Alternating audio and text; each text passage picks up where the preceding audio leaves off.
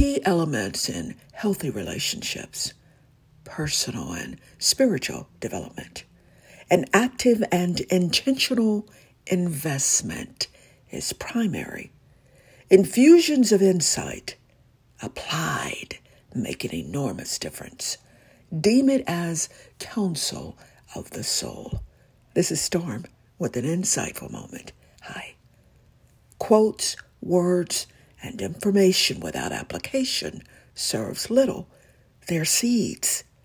But when put to use, watered, they sprout empowerment and transformation. This is where one's practice of beliefs becomes the guiding principle.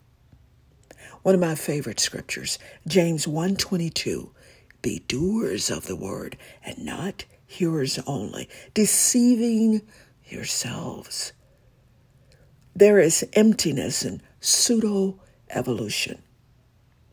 When the evolution of the individual becomes stuck, I will, but don't, or won't, the relationship becomes stuck.